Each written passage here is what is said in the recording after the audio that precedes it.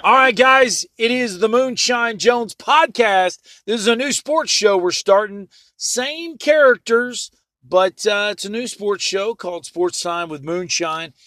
We are now connected with 97.7 WFLI, the Big Jet Fly. We're also connected with 101.3 out of Trenton, Georgia, and also 106. Well, Mix 106 out of Stevenson, Alabama, that covers the northern Alabama into Marion County. It is an honor to be connected with them. I'm actually working with them. I'm excited to say that I'm getting to do and learn production. We're producing the Chattanooga Mocs women's and men's basketball, and it's great to be able to be a part of a great radio station and a great radio family as what I am doing now. Okay, we've got somebody coming back on the show, Paul Yetkowski, VFL 92, 93. We've done the interviews, we've talked, we've had a great time. Unfortunately, we haven't had a great time because of what's been going on with Tennessee football. In fact, we were doing the show, seems like years ago. Tennessee had just lost to Georgia in the second half. We had a collapse of epic proportions. And, hey, we're going to bounce back against Kentucky. That's going to happen, right? Well, before the Kentucky game, me and Paul are talking, having a great time and going over, hey, it is Kentucky. I've seen it in person many times. We're going to beat Kentucky. Yeah, 2 pick sixes later, the team is devastated. We haven't recovered since, so there you go. Paul Yetkowski, welcome to Sports Time with Moonshine. Good to be with you, Moonshine. Yeah, it's par for the course so far this year. Expectations have been just blown out of the water. So it's been a tough, it's been a tough season for everybody. It's been a tough decade and then some for us ball fans. But we're hanging in there. We're hoping for something to turn the corner at some point. Well, not being just a fan, the fact that you played at the University of Tennessee as a transfer after a stellar career at the JUCO level. I mean, what does that feel like to not just be a fan, but that you're a VFL, a Vol for Life, and you're going through watching your university go from, let's be honest, a blue blood, a top-tier program that from, we'll say, 85 to 2007 was competing almost every year for an SEC title or a national championship. And it's hard. It's hard, you put your blood, sweat, and tears into it. You put all your energy to try and make something special. And you do. No matter what, you feel good about what you do on the field with your teammates. You become that. You get that bond, that brotherhood. But it's disheartening to see what we have gone through. At one point, I'm like, it's all right. It's all right, guys. It'll come around. If you look back over the course of the last 20 years, Miami, Notre Dame, even the great Alabama had their time. Florida State's going through it. Nebraska's still struggling. Michigan. Every team has had their downtime. Ours just seems to be this extended trough of just suck. And that's the part that hurts. Like you want to be great every year. You can expect to be great every year, but to be realistic about it, it's not going to happen. At some point, Alabama will fall, and that might be when Saban leaves. So every team cycles through it, but our trough is just long and deep, and man, it's painful. And I think Harrison Bailey, I think it was Bailey that put out a text or a tweet, I should say, a couple weeks ago. And I'm sure that all the negativity is getting to the players, and he's like, y'all don't understand. It's our team. We're out here bleeding and sweating and putting in the work, and it's true. It was Brian Maurer. Yeah, Brian Maurer came out and said that pretty much took a shot at the fan base, a very, very loyal fan base, fanatic. That's what fan stands for. But yeah, it was it was Brian Maurer, and that definitely didn't go over too well. But you're right. You make a good point about that. Well, they're kids. They're out there. They're trying. Nobody goes out there to try and to try and make a mistake, to try and blow a tackle, to jump off sides, to drop a pass. Right. And the negativity, it's going to be there. But, and I need to bite my tongue at times. My criticism of Garantano, it's been consistent for the last couple of years. The kid's got a huge heart, and there's no doubt he's done everything he could. But when it comes down to it, the kid's not cutting it, and it's not a personal attack on him. It's just his ability or the scheme or he hasn't been coached up. So, we need to, as a fan base, and even as a VFL, somebody who's been in that position, and I've taken my share of hate mail. You got to understand that the fans are passionate about it, and that's what makes playing in Neyland Stadium exciting. The best place to play football in the country, hands down. Definitely. But the fans also need to understand that these kids are out there, and they're doing what they're told. They're doing what they're coached to do. They're doing it to the best of their abilities. So, if we're going to attack something, you talk about the grown men that are making, calling the plays, that are developing the schemes, that are coaching these kids and expected to develop them. You start. I'd say let's focus on the people that are above and beyond what these kids are doing, that are making the decisions, that can handle this kind of criticism. Because at 18, 19, 20, to see this stuff happen, it's brutal.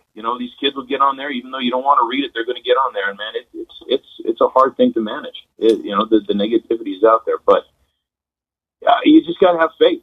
And I don't know if Pruitt's the guy to do it. I don't know if this is a staff to do it. I just pray every year that we're going to get better.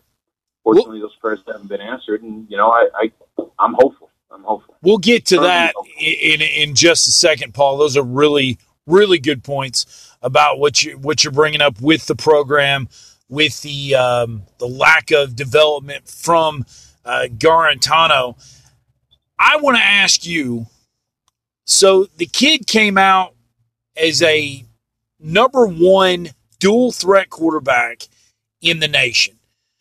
I watched him in 2017. He came in on the 1 yard line against Florida, and it did not work.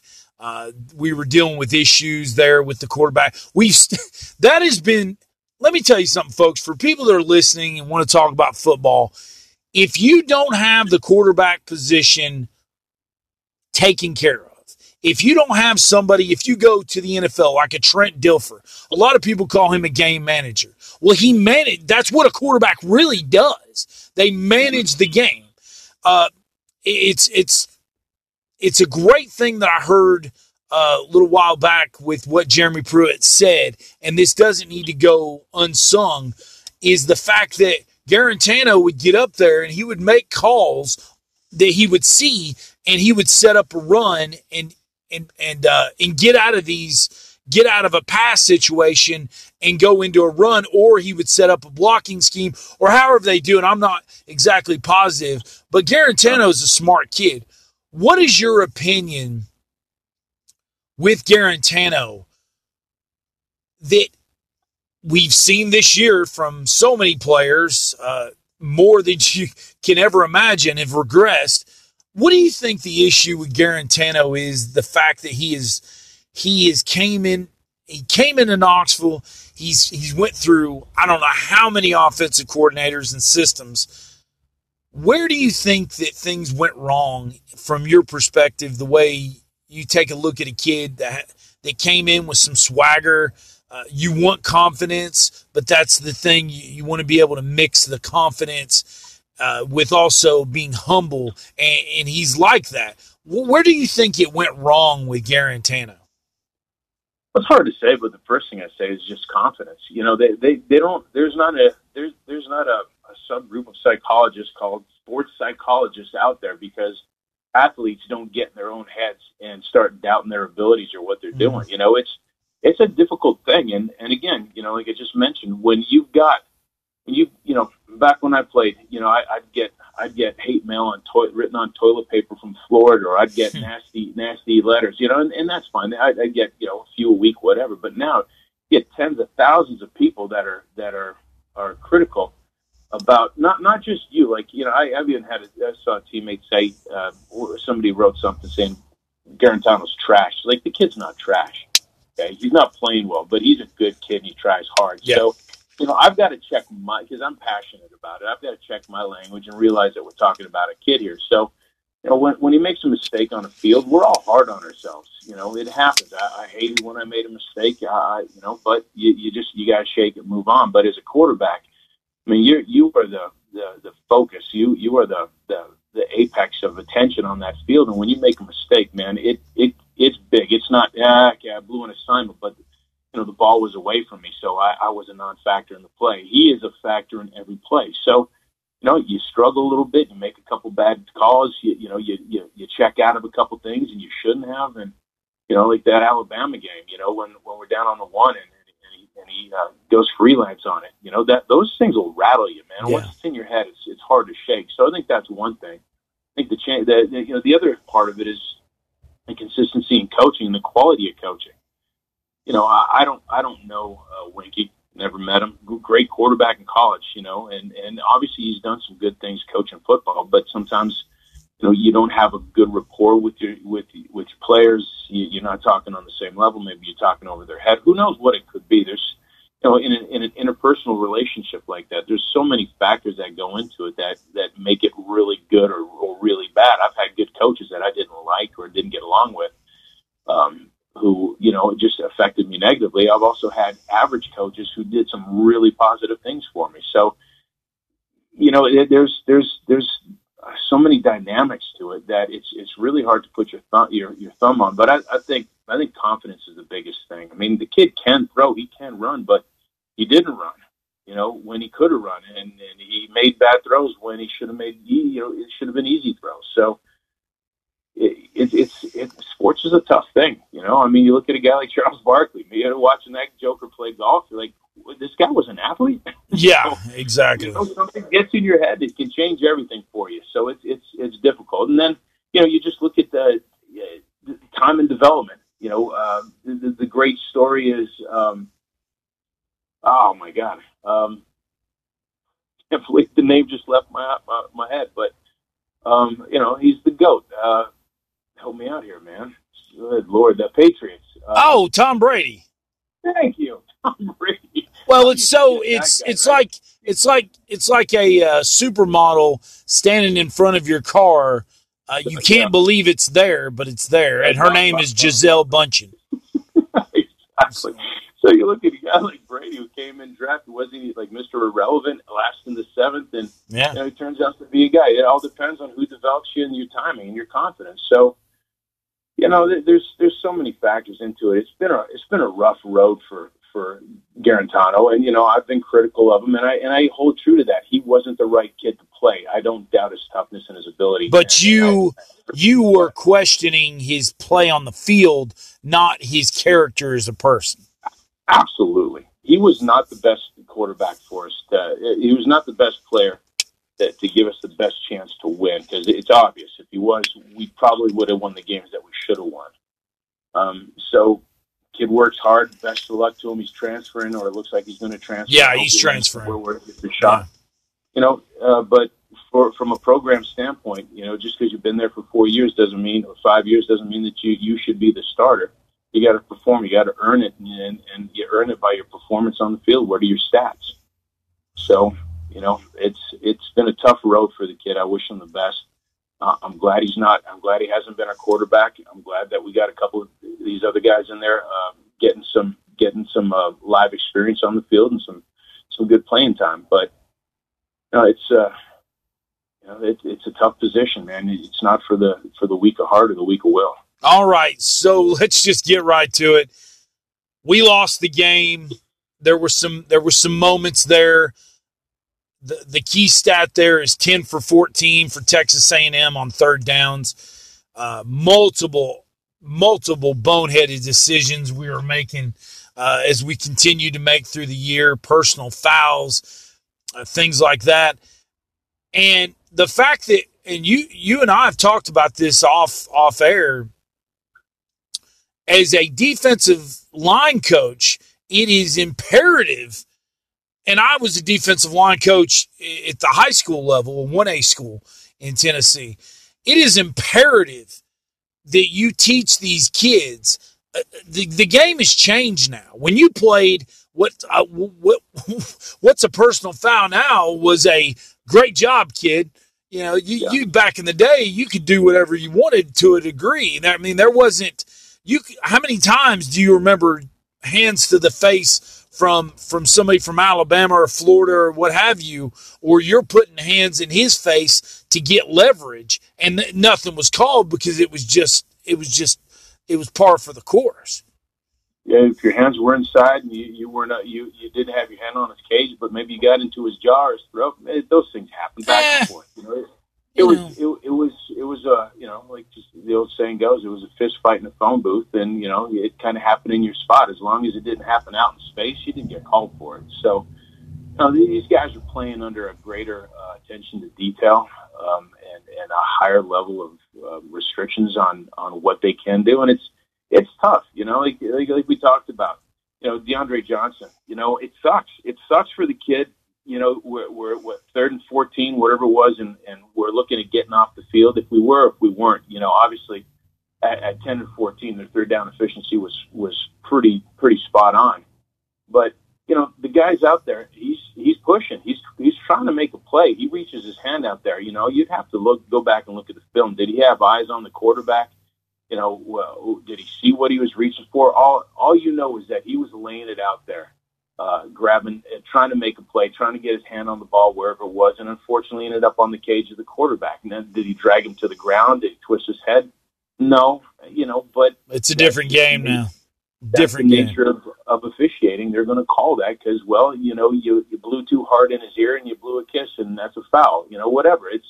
It's gotten too soft, and not to say that you can grab a guy's face mask, but that was inadvertent. He was reaching for a ball. He wasn't trying to take his head off. So, I can personally forgive that. It's it sucks, but it happens. Jumping off sides, that's a whole other animal. You got to watch the ball, man. You got to watch the ball. You got to understand. I mean, just as you have to understand the importance of the situational awareness. And when I was in the military and played football, both, they go hand in hand. Situational awareness, knowing what the situation is, and in football, understanding it's third down and long, and you cannot do that. You have to be smarter than that. Yeah, it's not 4th and 1 where you've got to be trigger quick. This is okay. You're bringing pressure. You're coming off the edge. If you're not bringing pressure, you're just playing your fit. Okay, you can be a half a beat off on that. You cannot jump off sides on third and short. It's just, you just can't. You got to hold your water. You got to be smart about it. So those are the things that make you more frustrated as a coach. It's part of the game. Unfortunately, you get geared up, you get geeked up, and you want to fly and you want to make a play. But that's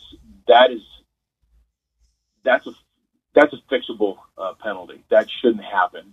Lack of effort, reaching your hand into a pile, trying to make something happen. I'll forgive that. 9 out of 10 times. Let me ask you. We talked about this off air. You watched the game as well as I did. I've never seen in my life a wide receiver or a running back that wasn't in the movie Unnecessary Roughness, which if you haven't seen the movie is brilliant. But I'm not going to get into that. Unnecessary Roughness, where they literally, the entire defense went with the man in motion, and they left. It didn't matter if he's X, Y, Z. He was wide open. He was wide open, and he's literally waving. I saw that like 2 or 3 times yesterday. One time where I swear it was like the Naked Gun, where he had a light where he was flashing it. It was like, that's how open he was. He's got a neon light flashing. Yeah. He's like, hey man, I'm over here. Yeah, tell everybody. Tell could have had a siren on, like an Awooga or something on, like, hey, right here. Tell everybody at home what we talked about. It's called eating the quarterback. Well, eating the running back. The running back. from Arizona State, I got this under Todd Graham's scheme. Like if you're going to if you're bringing your inside linebackers and you're bringing, you're bringing more, you're bringing the backs, right? You're going max pressure. You still have to account for every man on the field. So if you're bringing your linebackers, if you're shooting them inside or you're stacking them, if you think they're going to run to the field instead of the boundary, and you shift them over a couple gaps, you're bringing one off the field C gap, and you're bringing one off the field A gap. You still have to check to the backside. If they got a back in the backfield, somebody has to be accountable for that back if he flies out into the flats. So from the scheme that hold on one second, Paul. Let's assume that we're talking to people that may not understand. A gap would be between the center and the guard, correct? Yeah, center guard. Okay. If you're looking on the C gap, you're talking tackle out. Okay, right? Gotcha. And your flats are going to be from the extension on the outside of the tight end or the tackle to the sideline. Yeah, exactly. Okay. That's about quarterback depth, but behind the line of scrimmage. Gotcha, right? Gotcha. So, when I talk about field, if the ball's lined up on a hash mark, field obviously field is to the wide side, boundaries into the sidelines, the tight side. Yeah. So so it all depends on what all the pre-planning has told you based off of offensive tendencies. So if you're really thinking, well, it's this place, they're going to run stretch, they're going to run wide, they're going to do say a 28 stretch to the field. You're going to move your linebackers out to the field side. You're bringing pressure hard off of that to try and box them in. Well, that would work great, unless the quarterback, in this case Mont, who's a very good quarterback, sees that the linebackers are moving. There's not enough guys in the middle of the box. Well, if he sees the linebackers flowing or stepping out to the field, he's going to, he can send his running back out to the boundary flats, and there's no linebacker to pick him up. So when you go max pressure, you've also got to go match coverage, which means every man's accounted for. Everybody that can accept the football, receive the football, is accounted for by somebody. You don't do what the Jets did, Paul. You don't. Yeah, exactly. So you got to cover for that. But how many times do we have this where the linebackers were in pressure, and all of a sudden the running backs are running a fly route onto the flat? Yeah. And at least the defensive end, from a scheme standpoint, we called it eat the back, which you're running your contain lane, but if you see that back lead, you've got to match him to at least make the quarterback think about, am I going to run in that lane? Because you cannot give him an empty throw or an easy throw out to that back in the flat, because that was a major problem for us, and they really picked up on that.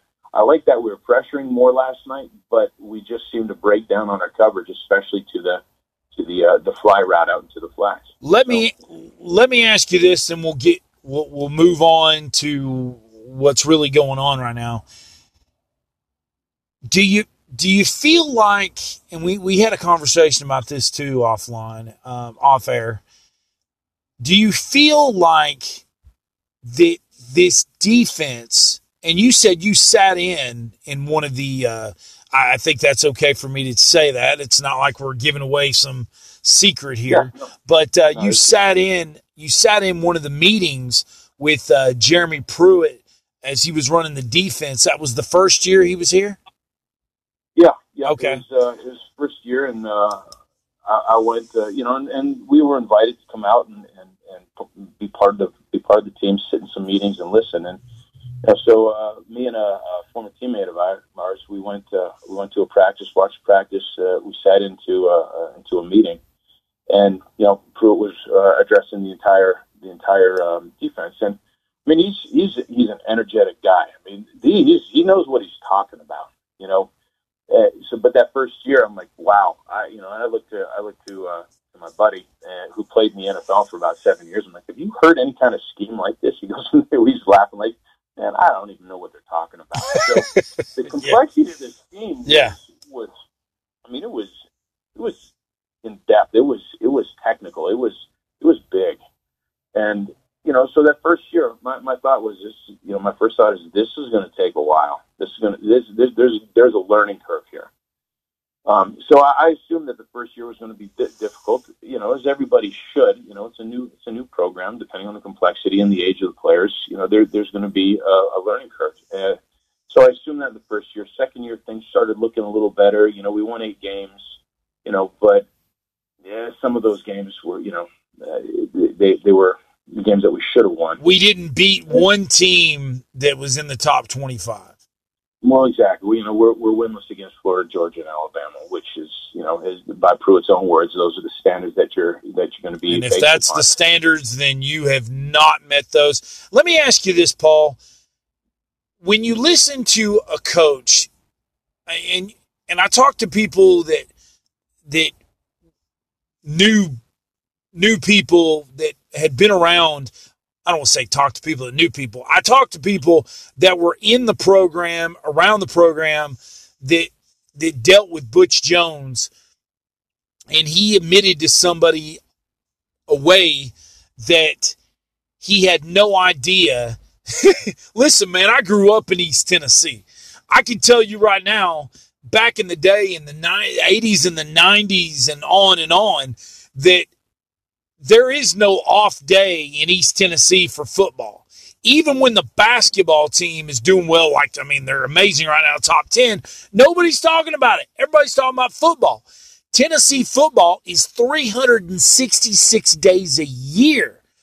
It is, and we probably lost, I'd say we probably lost 2 to 3% of our fan base, and we're still one of the largest fan bases in America. But, I think that he got there like Butch Jones got there and came from Cincinnati, and he told somebody privately, he was like, I had no idea. Yeah, bro. I said, bro. Yeah, bro. Listen to me here. Really professional. You come from the Cincinnati Bearcats that probably have maybe one, maybe 2 beat writers. We'll say 1. And you come to Tennessee, and it is just the home of Reggie White, Peyton Manning, Paul Yatkowski. I had to do it. You like that one. I appreciate it throwing into that. You like that one. You like that one. But, yeah, man, tell your girlfriend that one. Man, he put me up there with Reggie White. All right, but the thing is, you come to Knoxville, and it is, we are the main rival, even though we've been down. Man, I live here on the border of Alabama. You would not believe, they don't look at Georgia people weird. They don't really look at Auburn people strange. Tennessee people come in with that orange tea into Alabama, and they still hate Alabama. Tennessee. They have a saying in Alabama, I was born to hate Auburn, I choose to hate Tennessee. Even the years that we have been down, there is still that hatred for Tennessee. And these are young people, too. This isn't just the old folks, the young people. Born and bred, baby. But, and by the way, if you haven't seen the picture of Paul over Jay Barker, I put that on Vol for Life. The one thing I did, I've done a couple. I did one for Reggie White. I did a little thing, and then I did another thing for Jerry Gantano. Thank you for what he's done. It got a lot of interest and thousands of people interested in it. I put that picture of you with Jay Barker, and I could not believe that it didn't get more interest. It's just amazing what interests people and does, because to me, that's the coolest picture I've ever seen in my life. I appreciate that. It was a great shot. Bill Shipley took that from the Chattanooga papers, and yeah, it's a great shot. You never know what moves somebody. Obviously Reggie White's Reggie White. So yeah, everybody loves. That guy. He's up there in the goats category. Oh so, yes, NFL and college. Exactly. I think it was a great picture. It was a heck of a game. Maybe if we won it, people would like it more. I don't know. Defense, it was fantastic. Let them drive and tie it up. But, it doesn't take long to hate Alabama. I'm 2 years into it. That's 2 years on the field, and man, I learned to hate Alabama. I still think I hate Florida more just because Spurrier, because they were divisional and they took us out of the SEC. They beat us out to play for the championship. Yeah, those years, but Bama. Okay, so I got a little, just talking about the history of Tennessee and the difference, but let's move on here. Let's talk about, I can't even believe we're talking about this, year 3 now, and we're right into, the other day, Harrison Bailey throws a strike, and it was a great pass. I don't know if it was just a good pass, maybe not even a strike, just a great pass to our tight end, Warren. I didn't even know he was on the team. Catches a touchdown. It seems as simultaneously, as soon as that happened, the news broke that Tennessee was doing an inside investigation on impermissible benefits, and it made sense now why Eric Gray and Brian Maurer were not playing. We're now looking at Tennessee coming off a 3-7 season. A lot of people have said this and that if you throw out the SEC games, you throw in 3 teams. Now, mind you, though, we were scheduled to play at Oklahoma. And if this Corona thing didn't happen, Oklahoma would not have had the season they had. They still won the Big 12. Yeah. But just a season to forget. Some people would say, well, it'd been a 6-6 season. I mean, but still, is that the standard? Yeah, exactly. It's a 6-6. We're 500. Great. Oh yeah. Hey, year 3. No. It's year 3. Unacceptable. This isn't. These are his players.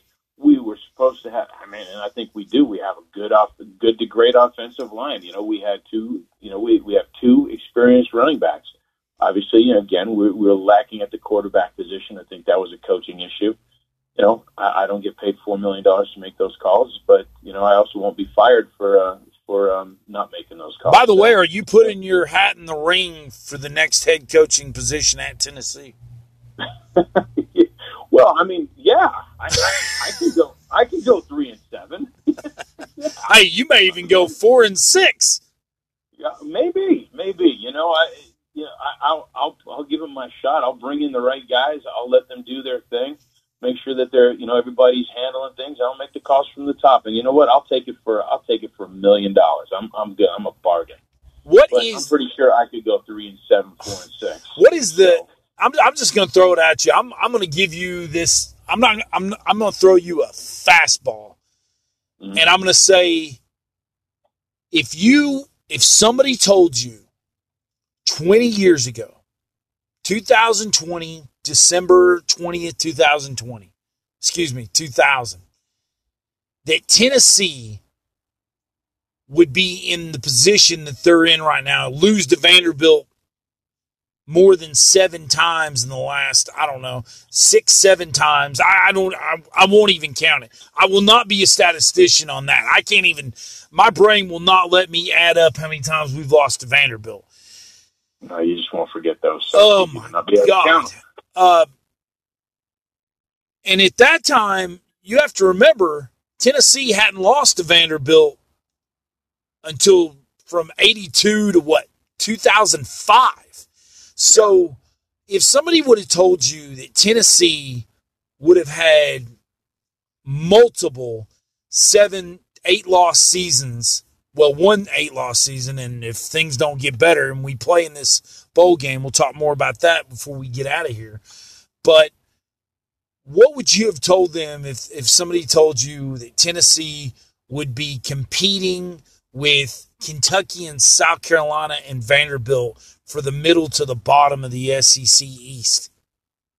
Man, there's no way on God's green earth I would have given that any kind of credit.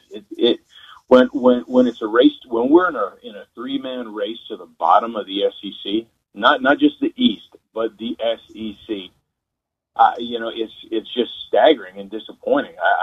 I never would have thought we'd be in this situation. I mean, we've got the crowd base. We have the facilities. We are in the right conference. You just get gobsmacked thinking about this. Like, how did this happen? And then coaching turnover. I mean, obviously that has something into it. It plays something into it. But how do we not bring in some of the best players? Well, obviously winning record and development. How many players were we putting into the NFL? Well, not a lot over the last several years. So that's a development issue. You broke a streak from 1966 to, I believe it was 2012 or 2013, of every year having a player from the University of Tennessee drafted. Yeah.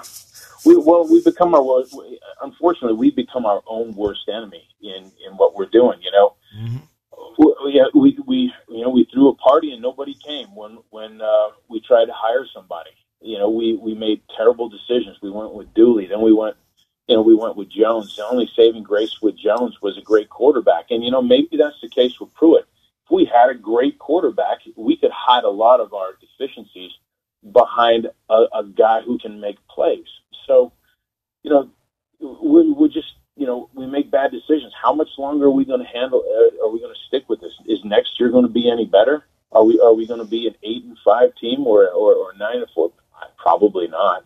I would take Derek Dooley right now over Jeremy Pruitt, and I was completely in the Jeremy Pruitt camp. But I've seen offensive firepower from a Chaney-led.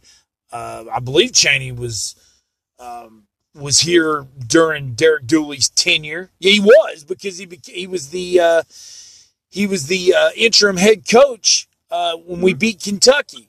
So yeah. I would take the firepower that Derek Dooley had over what we have right now. It's just complete.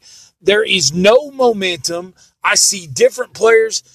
Paul, I look at the little things. I look at players congratulating other players on plays, being friends, being a family on the field. I see individuals on that field. I don't see any communication. I don't see anybody talking to each other. I've seen Henry To'oTo'o disappear like I don't know what. I don't even have an analogy for that. He has disappeared like Jack from Titanic. And I mean, he's just that. Thank you. You like that one. He's just, I mean, he went from a future Butkus Award winner to, I've seen him, I don't know how many times, burnt on coverages. I've never seen our linebackers this bad. This is the worst group of line, and I mean that, again, this is their talent on the field, not the character of the person. This is the worst linebacking core I have ever seen at the University of Tennessee. Well, look, I don't. Brian, is it Niedermeyer? Niedermeyer. And you might want to forget it. You might forget his name pretty soon. Yeah, from what I've read, what I've heard. But he came here as a tight end coach. Now, and then no, he's a linebackers coach. He's a linebacker coach. I mean, now here's the thing. Obviously, him and Pruitt are buddies, which is cool. I'm sure they spend a lot of time talking about scheme. Great being friends.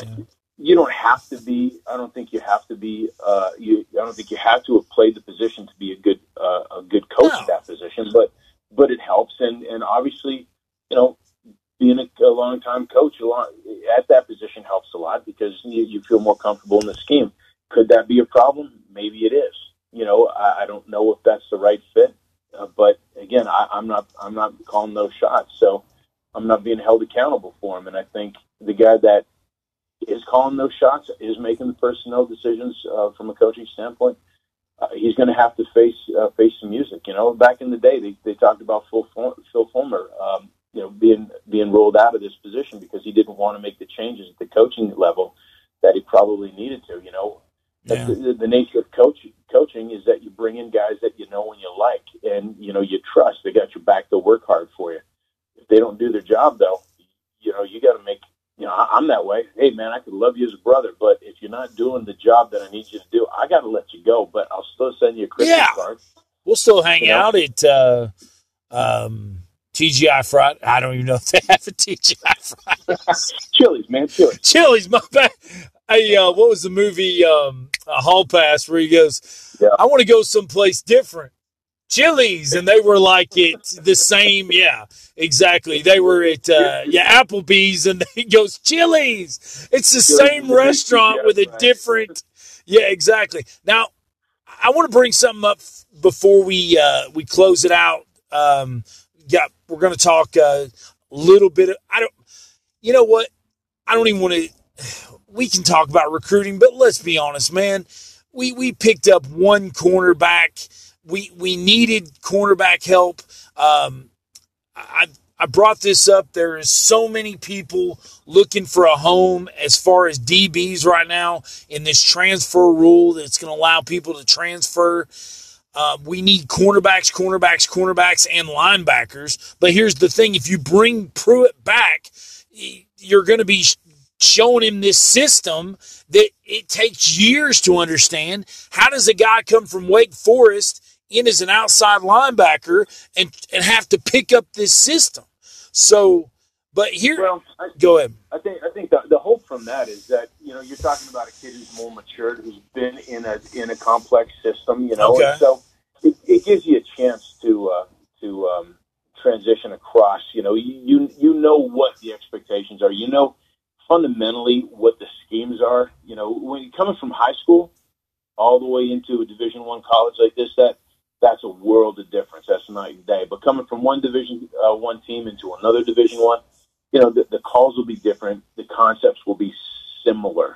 So there won't be such a fall off in development between those two. So then he's going to be more mature, physically developed. He should have a better impact, and you might just use them situationally. So, it gives you a little flexibility, but I think the players transferring in who go through the portal can add more value. It's sort of like playing in JUCO. You go to JUCO, you play a couple of years. Well, you have 2 years of playing experience as compared to the red shirt, the kid who came into high school and who's been the spare parts on the scout team. Yeah. So you have that game experience, which I think gives you a huge benefit when you're putting that kid on the field. So, we are struggling. We need some DBs. Unfortunately, Lane Kiffin's out there at Ole Miss hogging them all. I think they signed, 5 or 6 or 7 of them? He flipped at least one of our guys. He was almost a 5-star tight end, Hudson Wolf. Yeah. He flipped him to Ole Miss. So, okay. Let me just say this. I got to throw this out there for James Warren. He was a teammate of mine, an offensive lineman. He's a VFL, and his son Jacob caught his first touchdown pass. Yeah, that was the tight end. That's awesome, man. That's right. It was a big moment. I'm really proud of, really happy for James. Proud of his son. Is that the Alcoa Warrens, Brandon Warren that came from Alcoa? Are they related? No. Jacob came from Farragut. Okay, gotcha.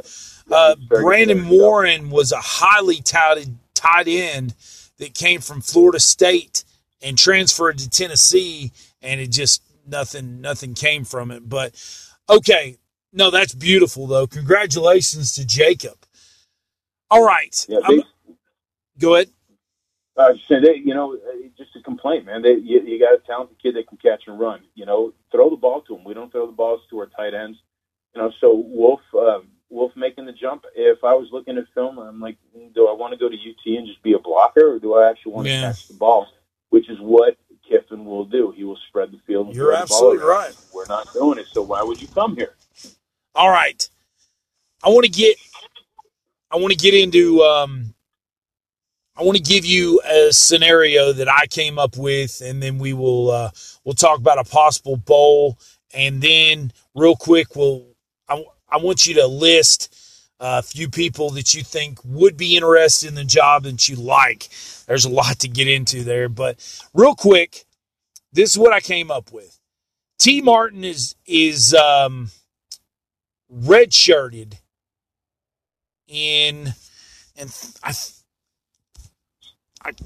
I came up with this thing, and now I'm thinking about it. Somebody told me he was redshirted, and I don't think he was. So that makes me look stupid there. Let's just play devil's advocate on it. Okay, T. Martin's redshirted, and he goes into 2000 as a redshirt senior. And by the way, if that is true, he was redshirted. Throw all this away. But I'm a Tennessee fan. I'm trying to figure something out here. Okay, yeah. So he's redshirted. He's a redshirt senior in 2000 instead of just a senior in 99. Mm-hmm. Casey Clausen is redshirted, and he starts as a redshirt freshman 2001. Okay, you move along. Do you see where I'm going here? How it shows that the decisions that we make by our coaching staffs, by the talent that we have, and the decisions that we make can have lasting effects? I see what you're saying. You got to evaluate your personnel and your needs. When you talk about redshirting these guys, I mean that's good and great. He was a great quarterback for us. Was he redshirted? I'm not 100% sure either. I have to go to Google to figure that one out. But on the other side of it, Peyton Manning. Here's a guy that wasn't redshirted. He was thrown into the mix in the UCLA game, and look what he did. What he became. So we haven't had a special quarterback really since Peyton Manning and T. Martin. Joshua Dobbs was as close to what we had, and that was a guy who just had ability. And no quarterback coach. Can you believe that? No quarterback coach. Yeah. So when you look at what we're doing with the players, we just don't have these breakout phenomenal players like we did back in the day. Corey Fleming, Craig Faulkner, Fearless Price, Peyton Manning, or our linebackers, Todd Kelly or Al Wilson. We haven't been drafting players into the NFL. We haven't been putting players into the league at the numbers that we used to. So the coaches, to some degree, you got to not feel bad because it's their job to develop these kids into being better than what they are. But they haven't had the players there, or maybe they have and they haven't developed them. It's a real tough call. Yeah. Although, to some degree, let me just say this though. A buddy of mine, Ryan Silverfield, is over at Memphis. He was working there with Norvell. For some reason, Memphis seemed to take all of the quarterbacks that left here. They went there and did really, really good things. Ferguson. Why is that? Was it Ferguson? Yeah. Yep. He did great things under Norvell. Then we had another one go over there. So sometimes it maybe it's the fit with the coaches. Maybe it's just the coaches' inability to develop those players. I don't know if I would look back and say, man, we have had some great coaches on our staff over the years, and maybe that's a problem. And he did redshirt, so that made me look better. All right. Yeah, I was like, wait a second, because so much stuff in my brain about football. As one of my drill sergeants told me, he said, Jones, if you knew as much about that, this is a family show, as you know as much about if you knew as much about the military as you do about the football, you'd be a 4-star general, but you don't, so do push-ups till I'm tired. And he never seemed to get tired. It's funny how that works. Yeah, funny how that works. All right, let's talk real quick. There's a potential right now for West Virginia and Tennessee to play in the Liberty Bowl. West Virginia went 5-4 this year, 4-4 in conference. What's your feelings on that? I pretty much have an idea that what your feelings are on that. Yeah, Patrick Brown about an hour ago with GoVols 24/7 just announced that Tennessee is going to play West Virginia. So it looks like that's a done deal. They're what do we say they were? They're a 5-4 team, so they've struggled as well. 60-40, 50-50 chance of us winning. I think if our quarterbacks play well, it's going to be interesting to see. Are we going to have our coaches back? Is our head coach going to be able to be a head coach and a D-line coach? Or is it going to have to be a head coach, D-line coach, defensive coordinator? Because I think that factors into a game. That's a lot to juggle for one guy. Are we going to have Gray back? We're going to see what this investigation shapes out to look like. Right now it's internal. From what I understand, the NCAA hasn't gotten involved, but if they really do start sticking their nose into it, which I'm sure they will now that it's gone as public as it has, I think they have an obligation to do it to cover their butts. If it's bad, it's going to get worse. Don't expect to see Gray, in my opinion, if this is just because an investigation takes a long time and it's internal. So I would assume that we won't see Gray. Maybe you might not see him again suit up for Tennessee. Gray, Maurer.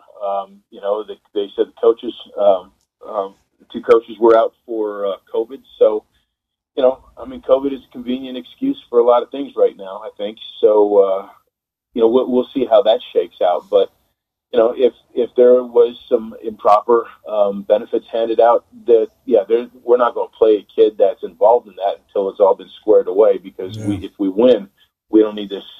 We don't need to default on the game and turn it into a loss because we had an ineligible player.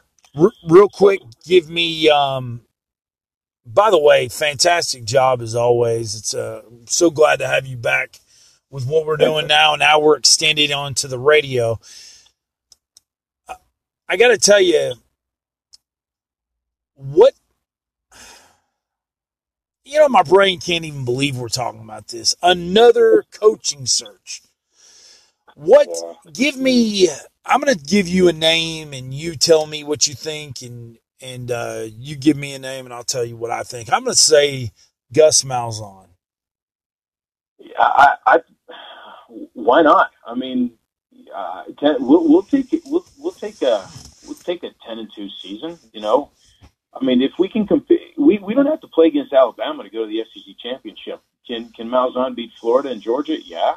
Can he beat Alabama? Yep. So hey, if there's any skin or truth to this recruiting issue, like some people have been talking about on the wires here, that could be a cause for fault in firing Pruitt, which means we don't have to cover the $12.8 million buyout. Could Malzahn be a viable option? I think so. I do. I think he'd put some fun back into Tennessee football. That's for sure. Yeah. And at least we know the guy can be a head coach and he can win, which unfortunately we just haven't in the SEC, which we have not seen from any of these other coaches. Yeah. So I'm interested. I'd be interested to see how this all plays out for Malzahn. I think this would be a nice fit for him because he stays where he wants to be in the SEC. But he doesn't have to play against Alabama for a championship. He can get the team there. Yeah, it's true. Give me a name. Hugh Freeze is a name that's been pushed around out there, so that'd be an interesting thing for this. Okay. Well, before the Jacob Warren touchdown, it would have, and it seemed to be like right when that happened, it broke. You can do anything. It's 2020, but I don't know. Now that I'm thinking about it, why not? Bring Hugh Freeze in, bring a guy in that obviously, he's won a bowl game at Liberty. He knows what he's doing. He knows how to win. This is his Lane Kiffin dream job. Now, are you talking about, his past sins being an issue? Yeah. Oh, come on, man. We got a president. We got a vice president elect that's publicly admitted to smoking pot and all this, and we got the FBI spying. Anything goes these days. It's 2020. It's anything goes. All past sins are forgiven, my son. Okay, then. All right. So, yeah. I don't see that. I don't see that being a problem. This is a multi-billion-dollar business. What comes down to it, given enough time for the dust to settle and sins to be forgiven or forgotten at least. Yeah. If you can win, they're going to bring you. That's what I believe. And make sure if any prostitutes in the Knoxville area they're not allowed around campus. That's for sure. Or Gibbs Hall. That's for sure. It's called stimulating the local economy. Come on, Come on, man. Come on, man. Come on, man. All right. With that being said, thanks, bro, for being on here, bro. Thanks, bro. I spent too much time on the West Coast. Thanks, bro. You got a potato burrito? Thanks, good, brother. Always fun. Thanks for being on here, and really excited to see where we're going to take things. And we'll see what's going to happen. We will we'll get back with you next week, and we'll see where the saga continues. But hold on the line. This is Sports Time with Moonshine. Special guest, part of the show, Paul Yetkowski, VFL. Just a great all-around guy, a father, and doing some great things in his life. And congratulations to everything that you and your girlfriend. I'm trying to make sure I say this the right way, but you have a very special family, and you have a wonderful girlfriend that I'm just really happy you guys are getting to do all the things, and congratulations on having just a great life right now. A coach at Webb School in Knoxville, and doing some great things, man. I appreciate that. Going to enjoy Christmas Eve with my boys Tate and Tyler, and then I'm going to go spend Christmas with Caroline and enjoy some time out with her. So it's going to be a nice little break over the holidays, and then just get back after it. Hopefully we'll watch some good football and get a win on our side of the yeah, there you go. Let's just close out this year with a win. Yeah, exactly. A big W. And by the way, if you ever want to get on her good side, what you need to do about 5:30 in the morning, get your speakers ready to go, and just play Sweet Caroline, Ba Ba Da. And I'm telling you, man, she will just be yours. She'll be, she'll maybe 5:30 in the evening after a glass of wine. 5:30 in the morning. It's not going to happen. Sweet Caroline, ba ba da. I'm a smarter man than that, Paul. All right, buddy. We're going to let you go. Hang on the line. Thanks, guys, for joining us. Remember, every day being an American is a privilege, and it's an honor to call all the proud Americans out there Americans. We'll see you guys next time. Thank you, veteran, and Merry Christmas to everybody, and Happy Holidays too. Have a good one. I'm Sports Time with Moonshine. I'm trying to get used to all this stuff. Moonshine Jones podcast, Sports Time with Moonshine. We'll see you guys next time, and go Vols.